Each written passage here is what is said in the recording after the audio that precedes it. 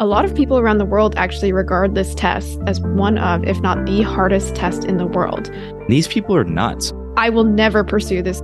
I think I've embodied his headspace before where I feel like something has to happen, otherwise I'm not going to be okay. I kind of worried about him. Like, what drives someone? I actually don't think I have the mental fortitude to do the SEAL training. There is a little seed in me, even though it's probably wrong, that thinks I could become a grandmaster. You feel that you were born for something. You feel that you're destined for it. I think it is interesting to reflect on just how rare things are. For example, there are 3,000 billionaires. He's explicitly said that one of the things he looks for is that demon, that insecurity in the person. I mean, doesn't everyone have a chip on their shoulder? It's just like how big the chip is. There is a deep satisfaction that comes from mastery. People are told, like, you can do this. You have to do this, in fact, right? Like, you're born to do this. Real winners are people who know their limits and respect them. Maybe state champion was enough.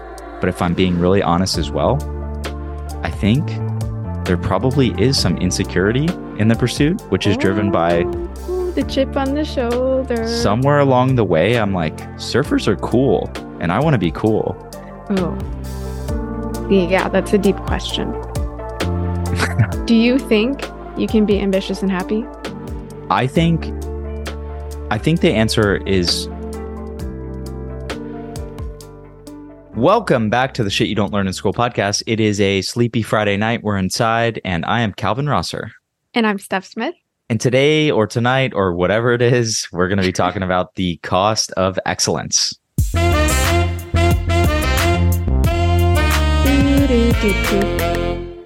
So, Steph, we were recently on a little vacation. We went to Napa.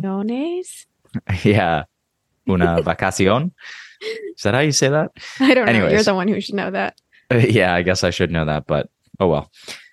Your best friend was in town and we were visiting wineries, as you do in the Napa Valley. And we went to some cool places. Felt like I learned a bunch of stuff. I'm probably going to forget it in a month, which is why we're recording some of it now. But I think one of the key interesting things that we learned and followed up on was about sommeliers, which are people who... Sommeliers.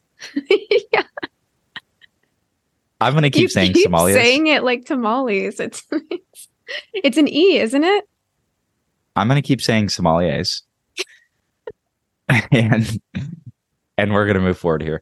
So we learned that these people who are basically wine experts, but sommeliers also pair that with... Sorry.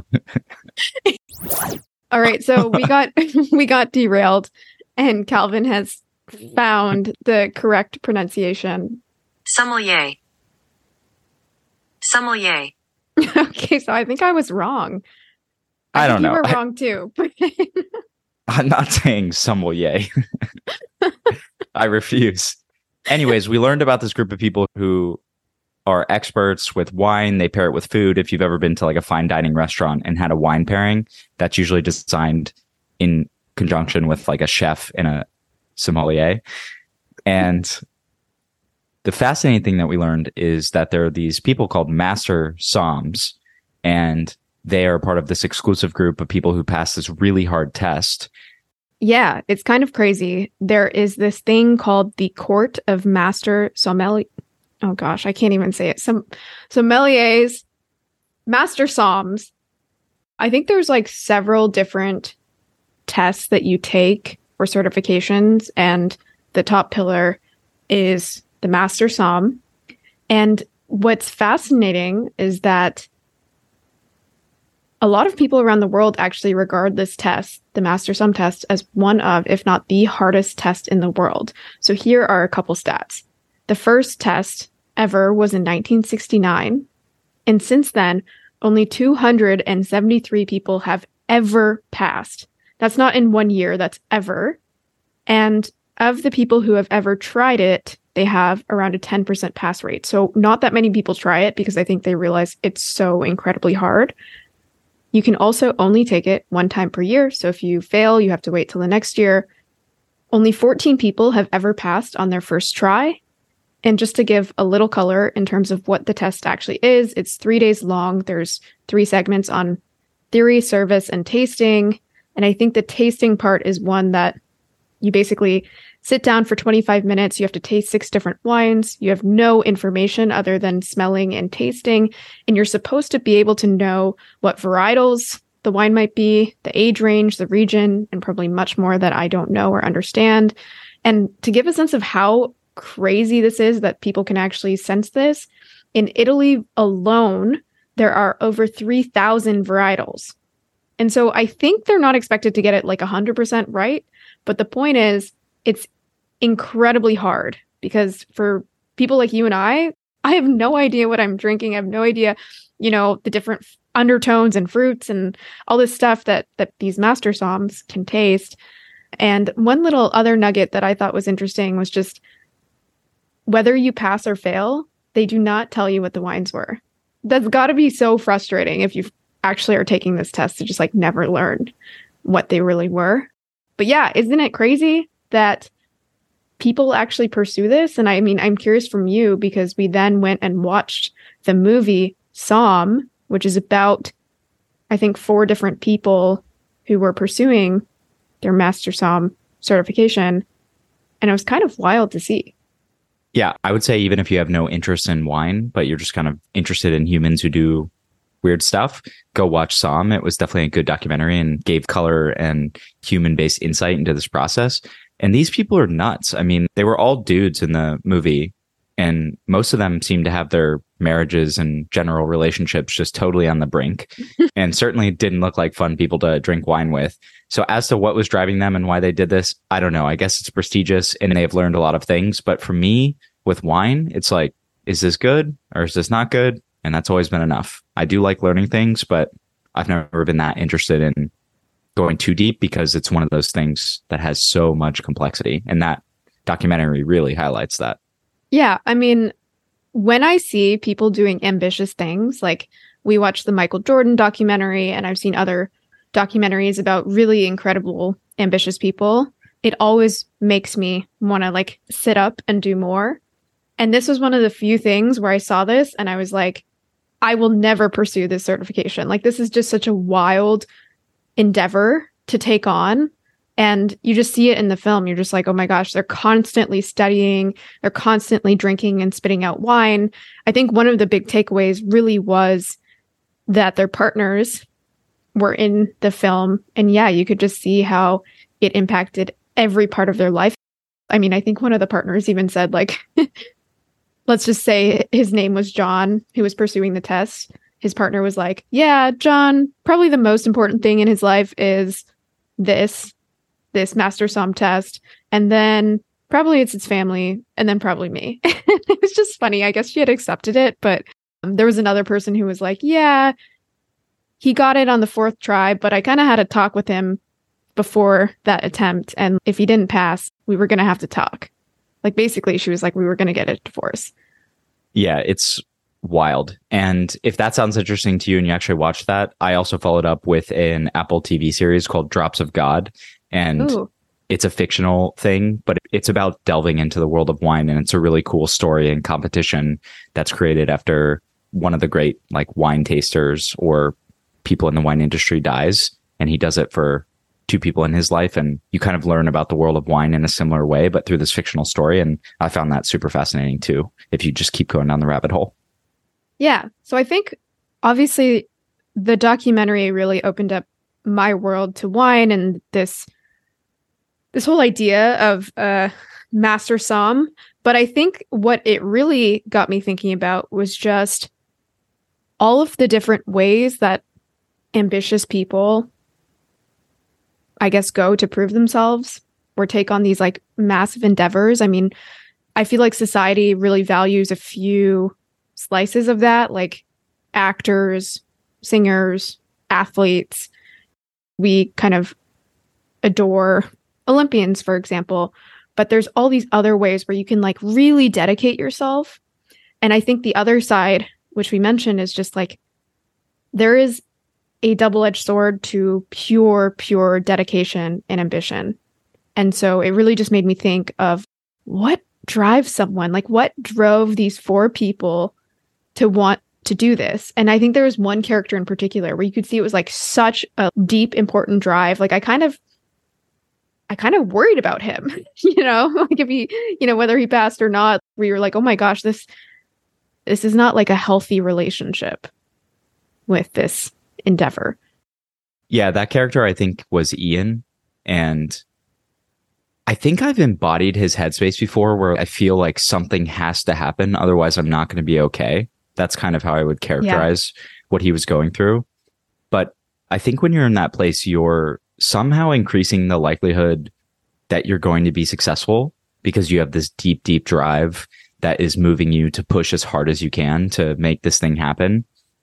But even when you do, there's the cost of the pursuit. And then there's the fact that once you get it, it probably won't make you happy, at least in a lasting way. You sort of will move the goalposts. Now, the Master Som test might be different because it's like less than 300 people have passed it. And it truly is like a remarkable thing that impacts your career in somewhat enduring ways. So it is kind of a sniff test for, are you world class at this? But I don't know. I would like to talk a little bit more generally about like hyper ambition and the relationship between that and other parts of your life and your general satisfaction at some point. But I don't know if you want to discuss some other hard tests or other feats of humans first. Yeah. Why don't we just super quickly talk about the different ways that humans do really hard things. So if you actually Google the hardest tests in the world, many of the things that come up are intelligence-based tests. Actually, what's interesting is the Master Som diploma exam is I think the only one on a lot of these listicles that is not purely intelligence based. Like there's service, there's again like the smelling, the tasting, versus just a brain, I guess, written paper exam.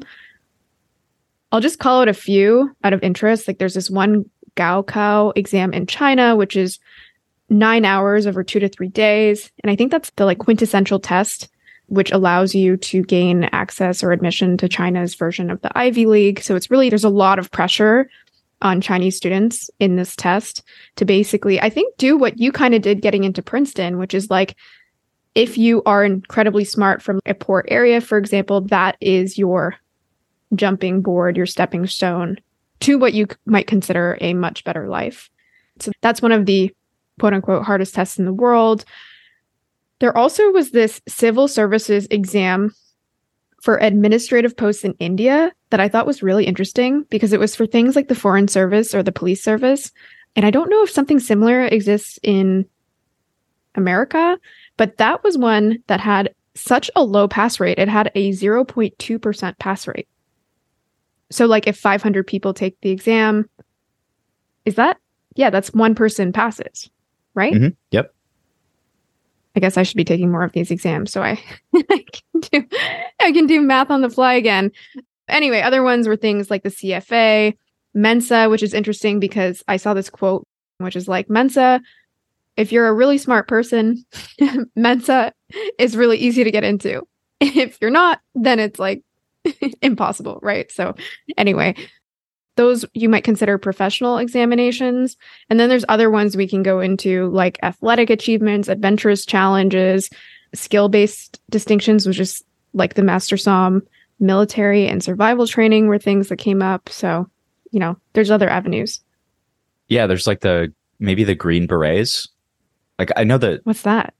That's something to do. It's like a small class of military operatives who does like the most high profile missions. But even the Navy SEAL tests alone, I had a buddy who went through that, and that is just absolutely brutal.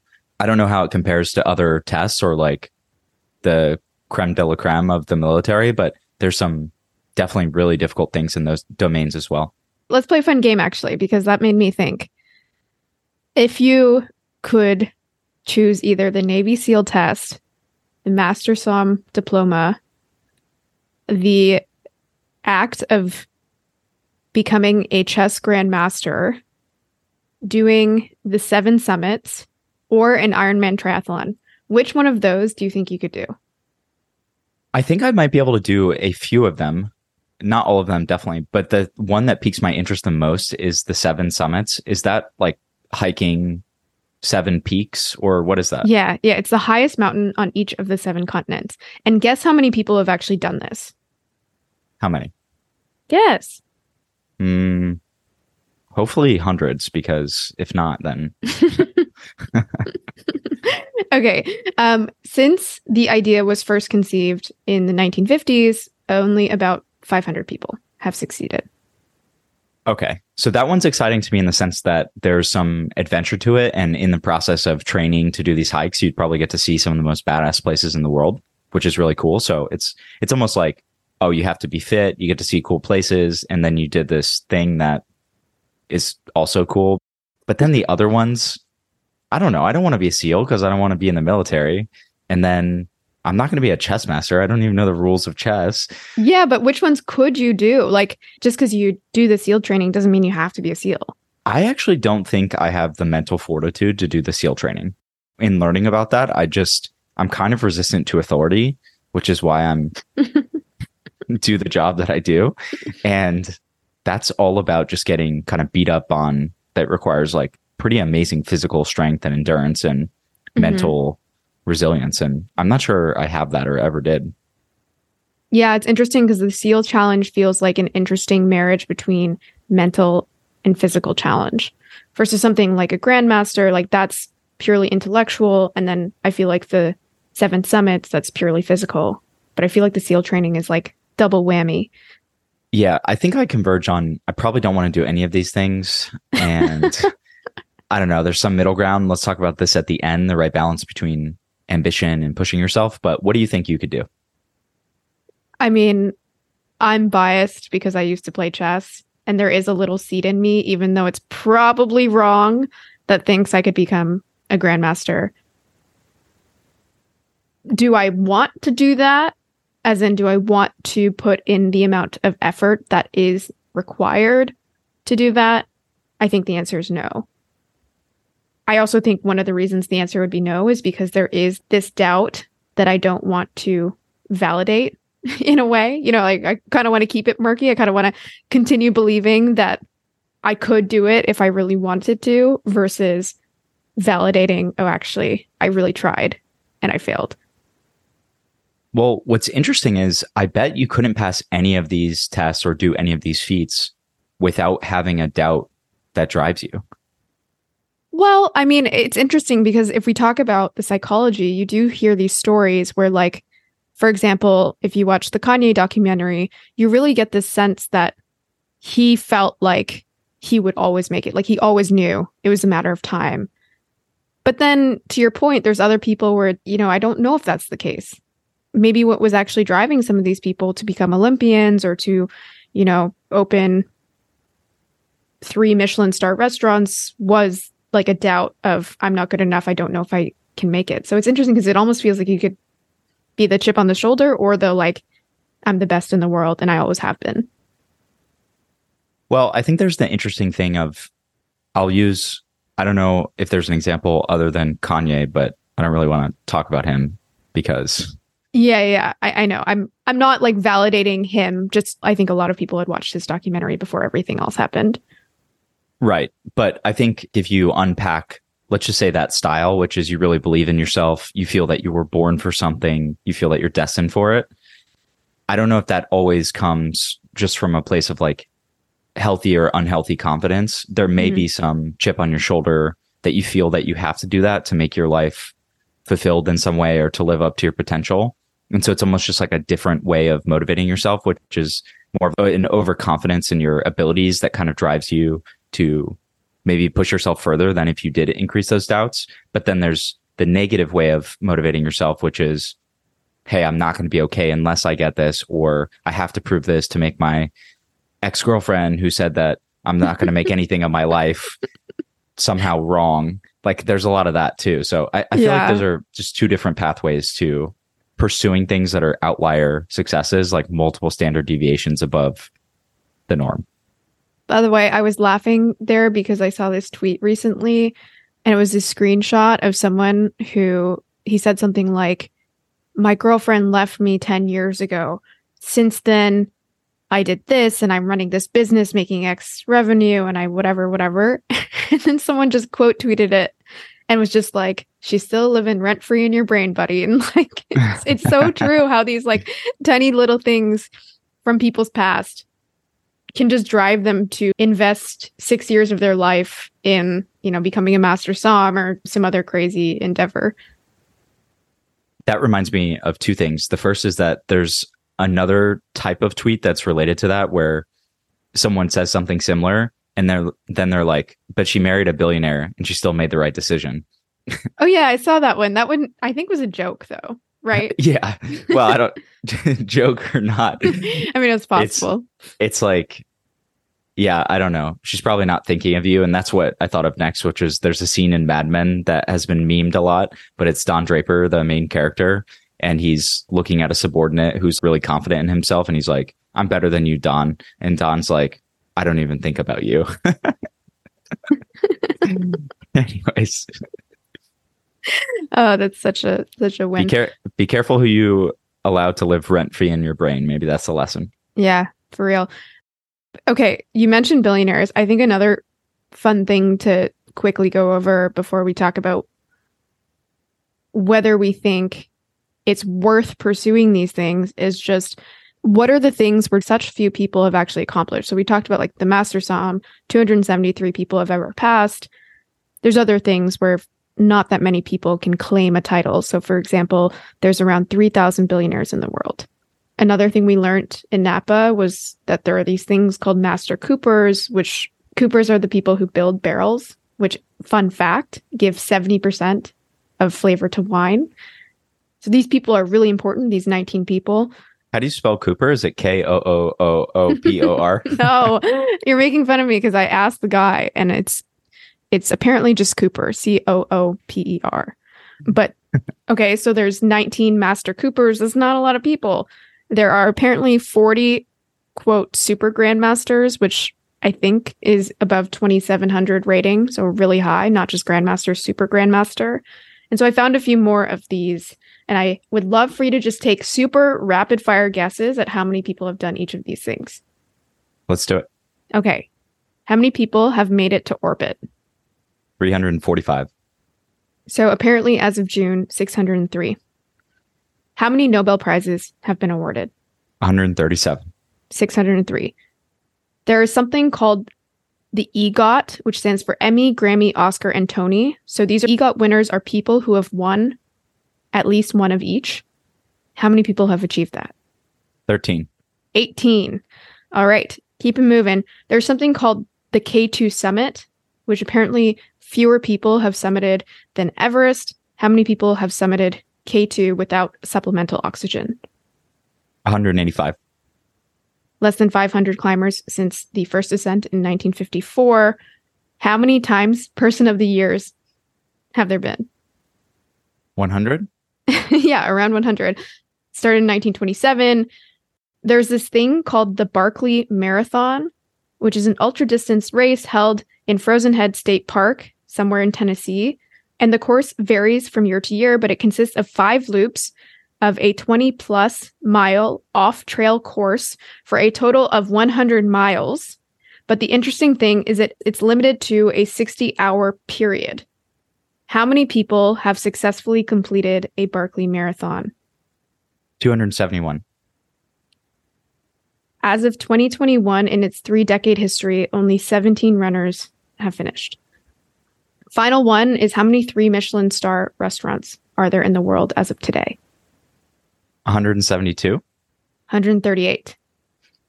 All right. So now you have a little bit of a flavor of the different things that, like, you could say anywhere from like tens to thousands of people have accomplished, which is, a small percent of the world. Yeah. Wow. These people are crazy.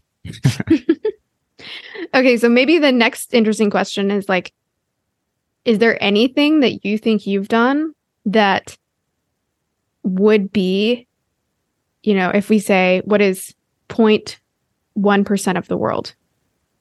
For me? Well, what is the number even? Times 7 billion people? So, whoa.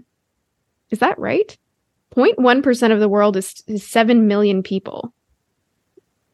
So, if we're talking 7,000 people, would be 0.0001% of the world has done something.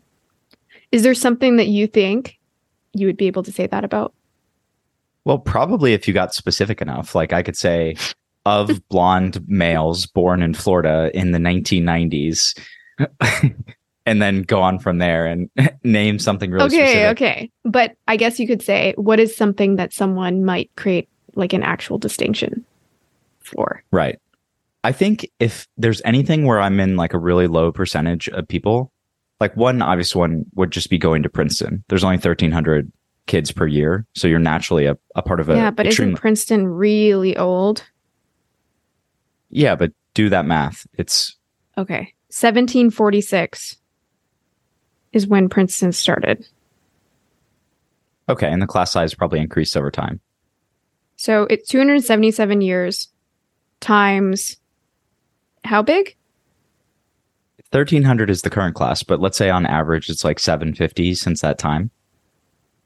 I don't know how to think about this because also when you think about, I use 7 billion people, but a lot of these things are like the number of people who have done it ever, you know?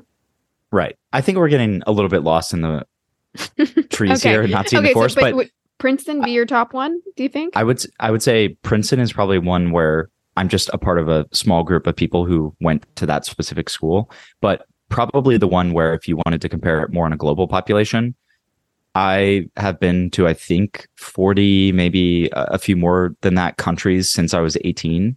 And so of the people who have traveled X number of countries, I would probably, I think, be a part of a relatively small group of people.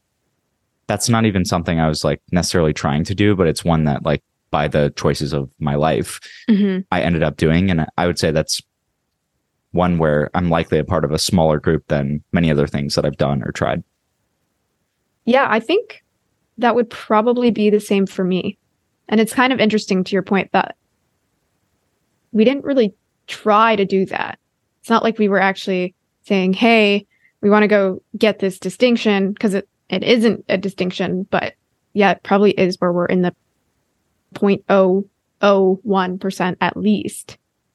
Yeah, it's kind of weird to just naturally fall into that type of path, because if you think about the 7 billion people on Earth, even a small percentage of those even have the opportunity to do something like that. And then some fraction of the people who can even want to do something like that. I guess we did look up a stat. It was like there's some people who have been to 100 countries, which I guess if you're trying to compete in the Olympics of how many countries have I traveled to, which is #lame, and maybe you try to join that club. But how many people have done that?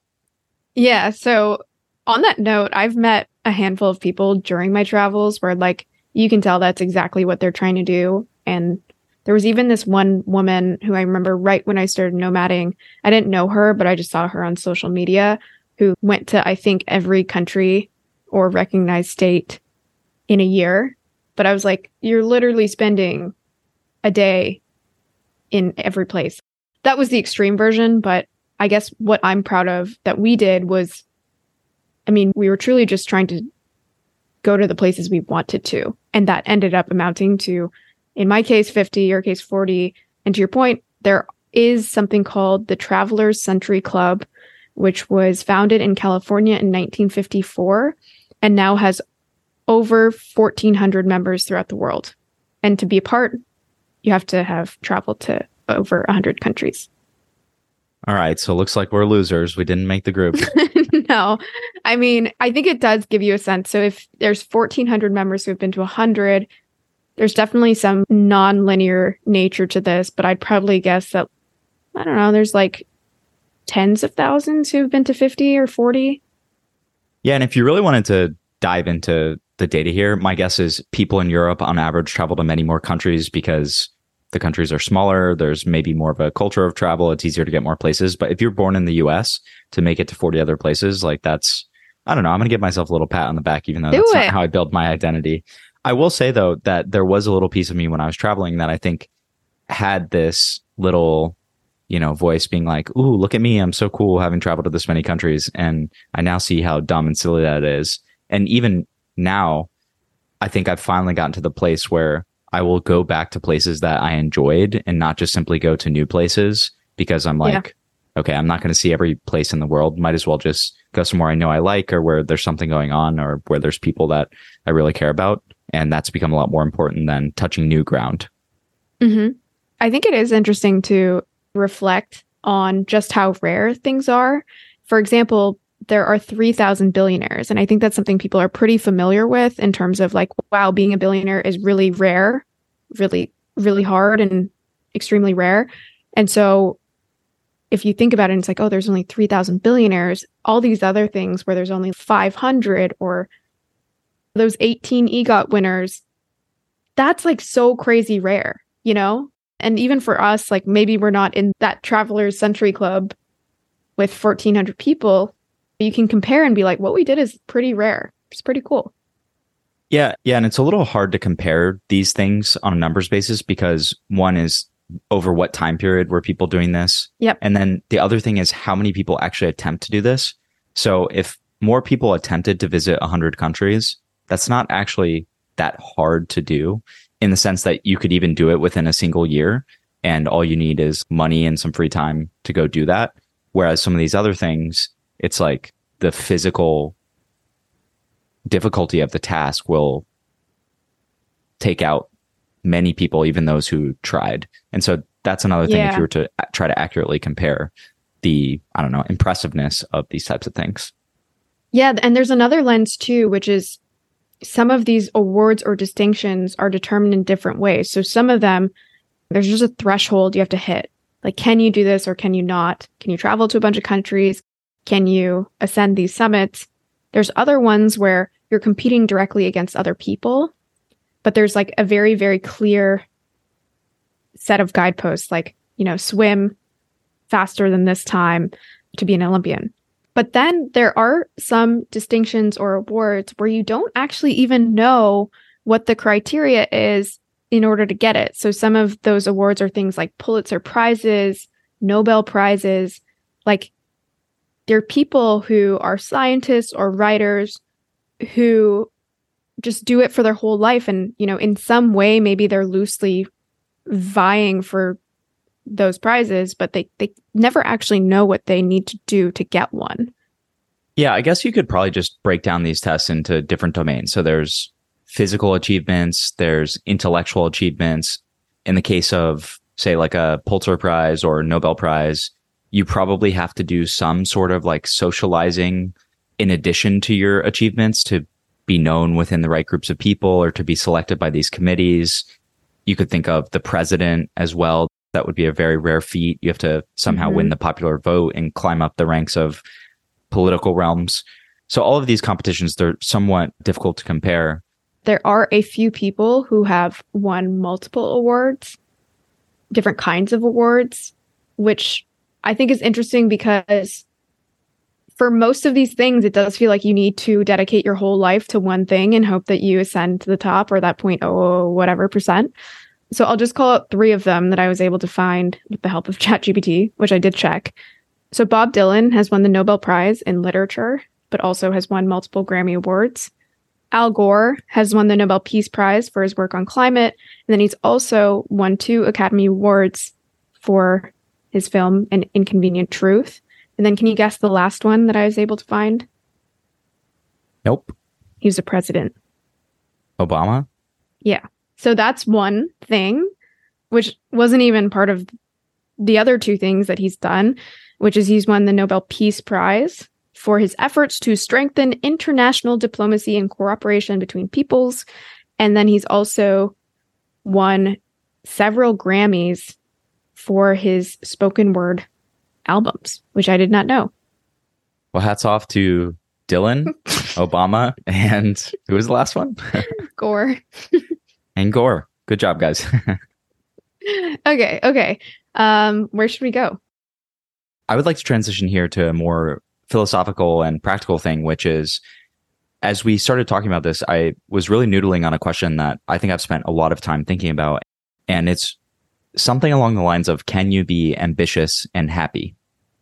And so just to set the stage for that, I've met and engaged with, and you could even say live with, a very ambitious cast of characters. And I think at one point in my life, I was extremely ambitious. That's how I got into Princeton, and my early career, I think I exhibited that ambition as well. But one thing that I've noticed is that I think many high achievers, specifically people who go for like outlier things, they want to be a billionaire, they want to be a star, they want to achieve some sort of outside success. There's almost always a drive that they themselves don't understand. And it seems to come from some sort of dark place, maybe from childhood. It's like you want to make your parents proud, or we joked about it, but yeah, girlfriend called you fat and now you want to be the fittest man in the world. And there's something that drives these people. And in fact, I used to work with someone who is pretty amazing capital allocator and very successful at picking entrepreneurs who build large businesses. And he explicitly said that one of the things he looks for is that demon, that insecurity in the person that is going to drive them to do what it takes to build a really large business, which requires commitment over 10 plus years and incredible persistence and vision and dedication and all that. And he says that he's not met one of the founders who's a part of these successful companies that isn't driven by something like this. And I think that's interesting. Definitely interesting. And I mean, doesn't everyone have a chip on their shoulder? It's just like how big the chip is. I guess so. But I think if we want to take this to a slightly different place, I've also met people who are like this, and they have some sort of edge, and the edge may actually be this insecurity, right? They're driven in some deep way. And I'm thinking of one person in particular who was like, I'm like, hey man, you might benefit from meditation. You're pretty stressed out. And he's like, yeah, I know I would benefit, but I'm really scared to lose my edge.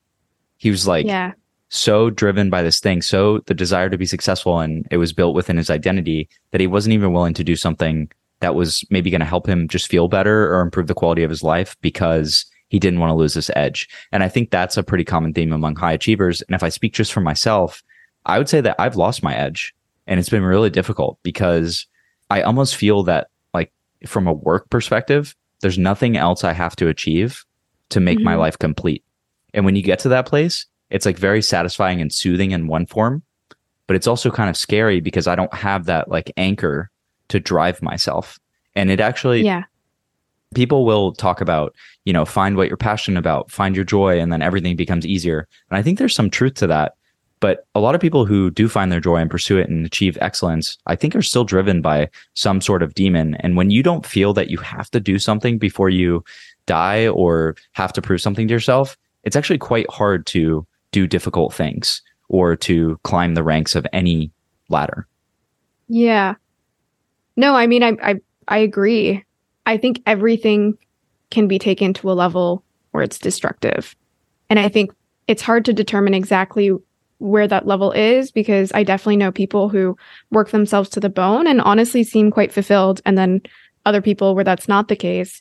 And maybe it has to do with what's driving you there, and whether that is believing in yourself and what you can achieve, but in a domain where you truly want to achieve it, versus I do think things can be problematic where, let's say, I mean, I felt this a little bit as a kid where I was put into chess and like I didn't choose chess.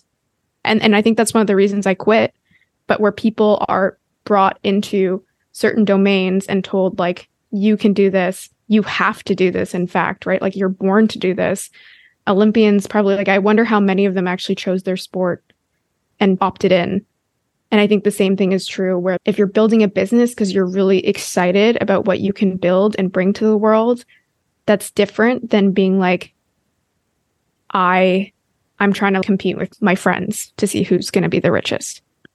Yeah. And it's sometimes hard to disentangle those motivations because they can both exist, like the intrinsic and extrinsic. I guess if I had to put like a value judgment on it, and at least in the sense of, hey, what would lead to the most sense of satisfaction? I've always thought that you should try to develop some sort of internal motivation and actually limit the external motivation. So create something because you want to. If you get praise from other people, that's amazing. Feel good about it, but don't rely on that to have your work validated in some way, which I think is a trap that many creators fall into.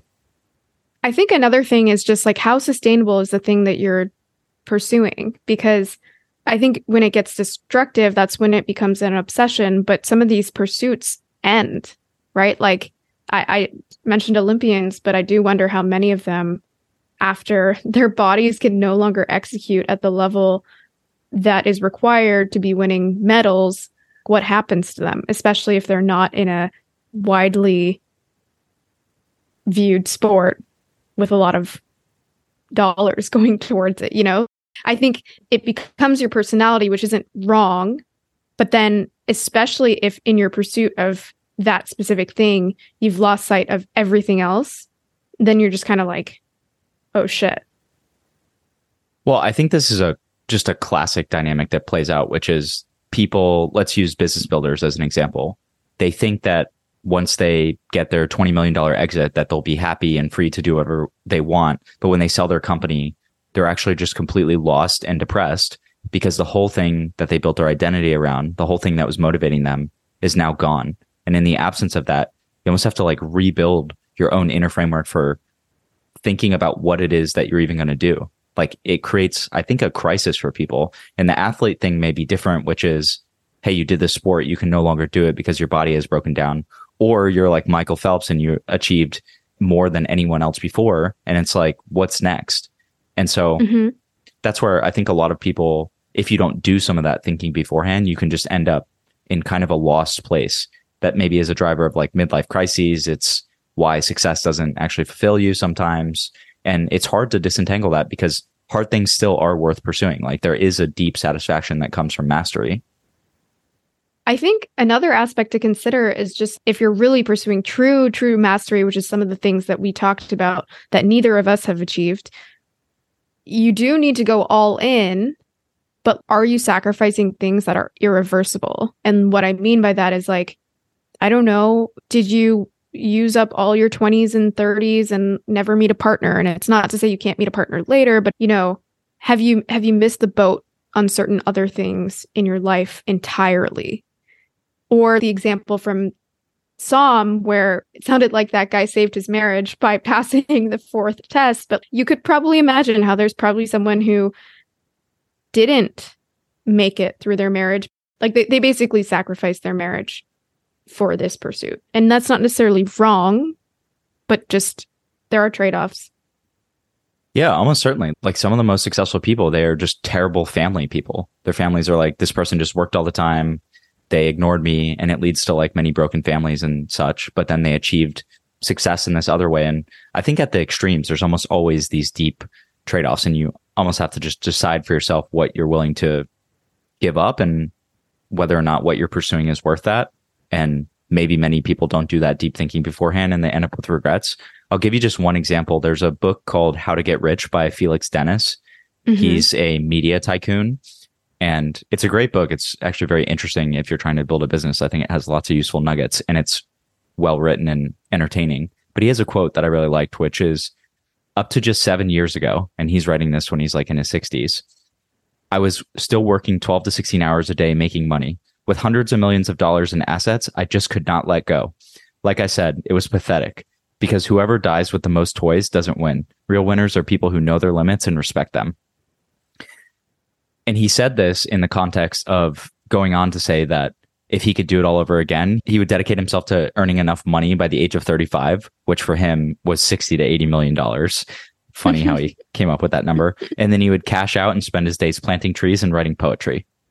In hindsight, basically, he did not think that amassing all this wealth and dedicating himself into his 60s was worth it. And he also shares these stories of how he spent, I think, hundreds of millions of dollars on like drugs and hookers and destroyed his whole relationships and all of this. So, I mean, it's really interesting when you hear stories like that. He puts it in a raw, vulnerable way. At the same time, he's kind of teaching you how to get rich. But his ultimate conclusion is he would do it differently. And I think a lot of people end up like that. At the same time, the guy lived like a really adventurous life and did do a bunch of things. But I in no way wanted to be him after reading that book. In fact, it affirmed more of my I'm comfortable with a lot less approach. Maybe the lesson there is just knowing your own limit, because a lot of these pursuits have arbitrary limits that are defined for you, right? Like even at just like billionaire, that's a pretty concrete destination, you know? And I wonder how many people pursue things just because there is some sort of finish line that they see other people getting to, but really it has nothing to do with what they would want, and that's the money example, but I'm sure there are others where it's like, oh, maybe state champion was enough for some people, but then they kept going because I guess someone told them that they could and should do more. Yeah. Complicated stuff. We're not going to solve it here, but I want to introduce one last little piece of this part of the discussion, which is on the topic of an edge and whether that's driven internally or externally. I think there's also the dark side of the edge. And so we look to the ambitious people who were Olympians and successful entrepreneurs and blah, blah, blah. And we're like, wow, they did some really impressive things. But I think that same edge is actually what drives people into things like deep drug addiction or other paths that ultimately destroy your life. There's some unmet, unfulfilled need, and you're trying to, instead of covering that up by your ambition within business, which society generally values, at least in the United States, you're covering that up by your alcohol addiction or falling into other types of patterns like that is really about suppressing this thing inside you that you don't want to live with and that is hard to live with. And I think there's just many, I would say, like fallen soldiers and people who suffer from not confronting this edge. And so I want to point that out because I think it's an interesting piece of this idea of being driven by things that you don't quite understand and that are unresolved. Mm-hmm.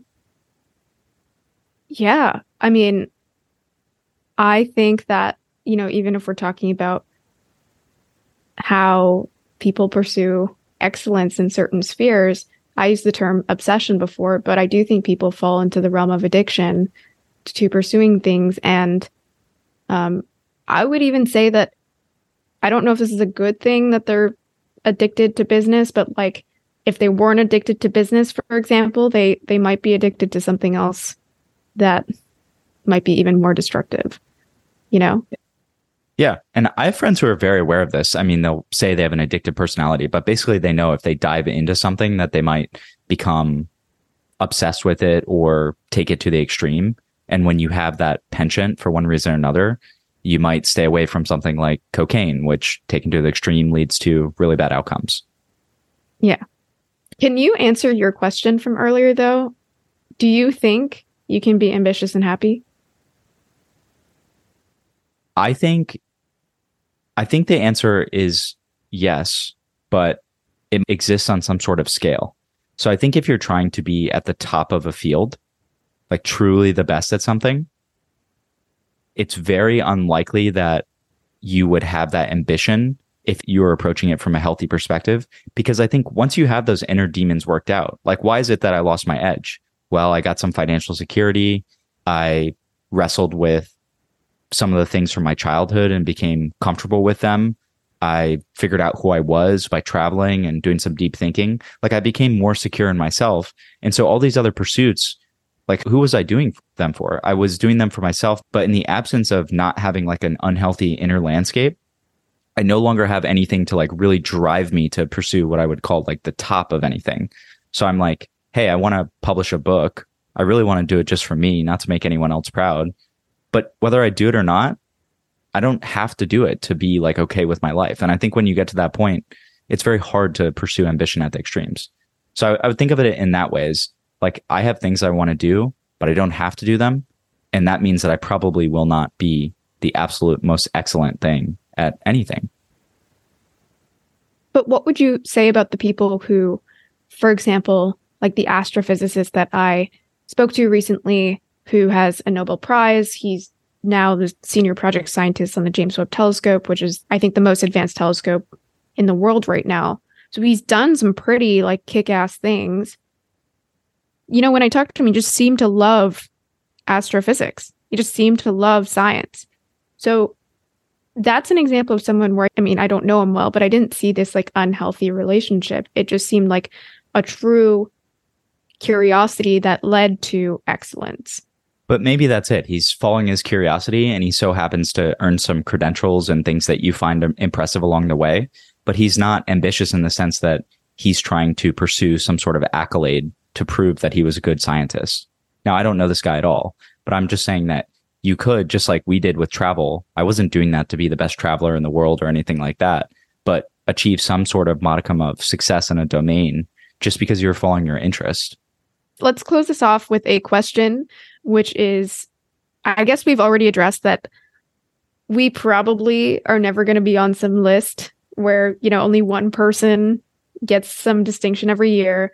But is there something that you do feel ambition towards where you want to be one of the best, or at least the best that you can be, where you feel really driven to master it? Yeah, I think the obvious one for me, if I just simply look at how I spent my time in the last few years, is surfing.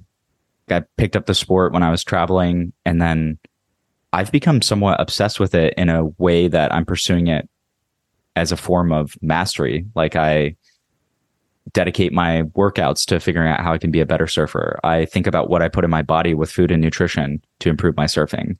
I now travel to places so that I can surf there. On Tuesday, was at a skate park with kids and another 30-year-old man on a skateboard trying to get better at surfing moves. And I was like, what am I doing here? But it really is all to get better at this thing.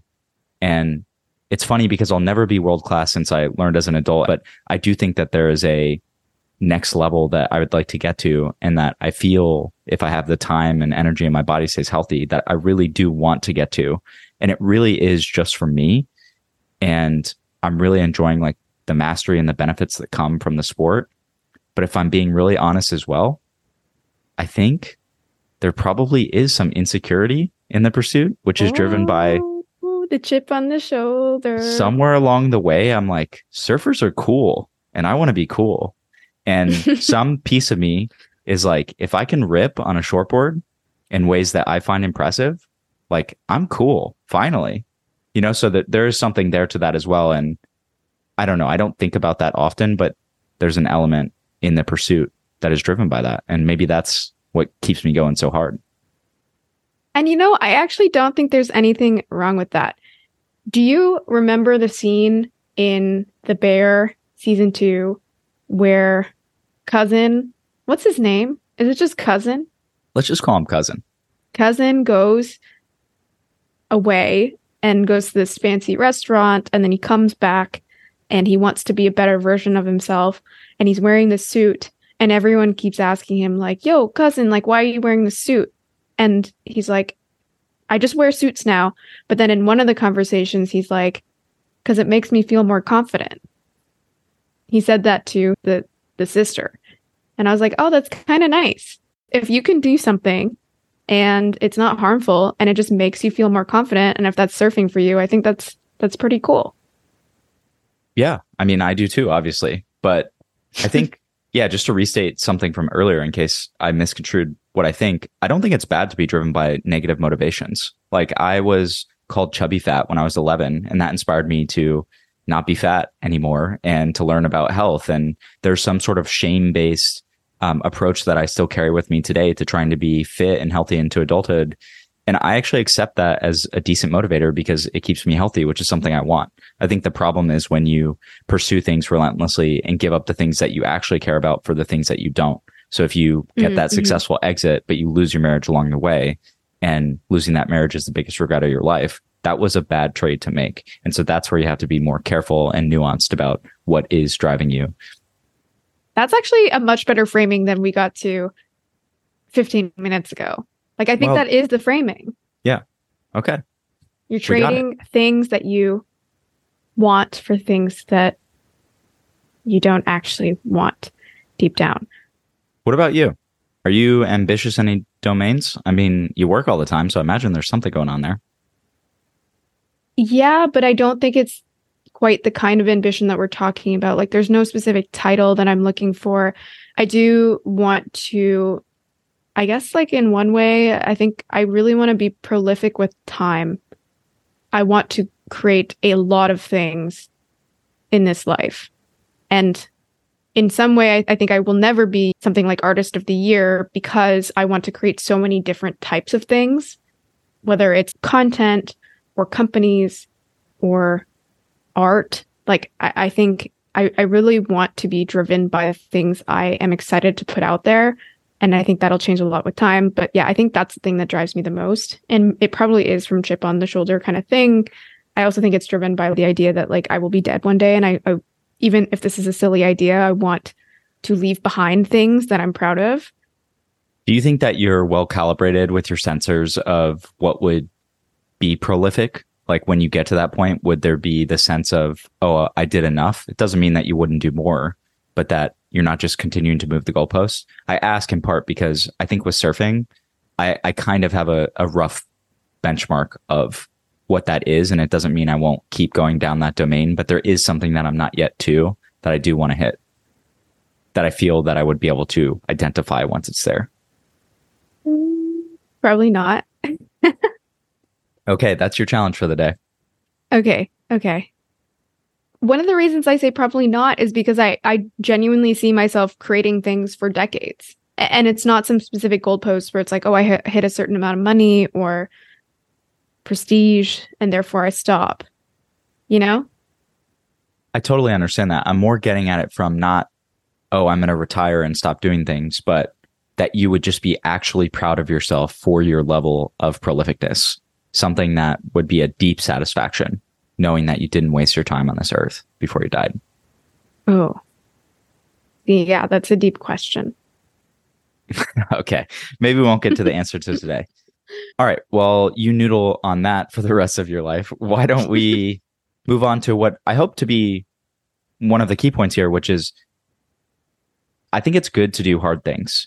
And I have seen some of my friends, I think the classic example, it's people who do half marathons or marathons, or they do ultra marathons, but dedicating yourself to something that's hard in that way, I think is a really good thing to do as an adult, particularly because I would characterize the modern world as quite cushy. You can literally order anything to your doorstep with just the click of a button. And it's easy to get sort of complacent or I don't know, to not push yourself in some domains. And it's one of the reasons I love surfing. Like sometimes I feel like I'm going to die and I regularly visualize like a great white getting me. And there's just all these things that come with trying to get better that probably don't sound fun to other people, but that I think do make me a stronger, more resilient person in ways that I want to be. And that in the absence of that, I think would be hard to get. And there's a framework from this guy who I'm pretty wishy-washy on called David Goggins. He's like an influencer, former Navy SEAL, but he has this rule called the 40% rule. And he says that most of us tap into only 40% of our capabilities. And that would be the point, let's say when you're running, when you're like, I can't go any further. He thinks you actually have 60% more in the tank and that you can slowly kind of push yourself to capture more of that 60% if you just work on your mental resilience and push yourself further than you think. And I think running is a classic domain where I stop probably at like 30%. I'm so weak there. But I always admire people who find the domains that they enjoy enough to kind of push into that extra 60%.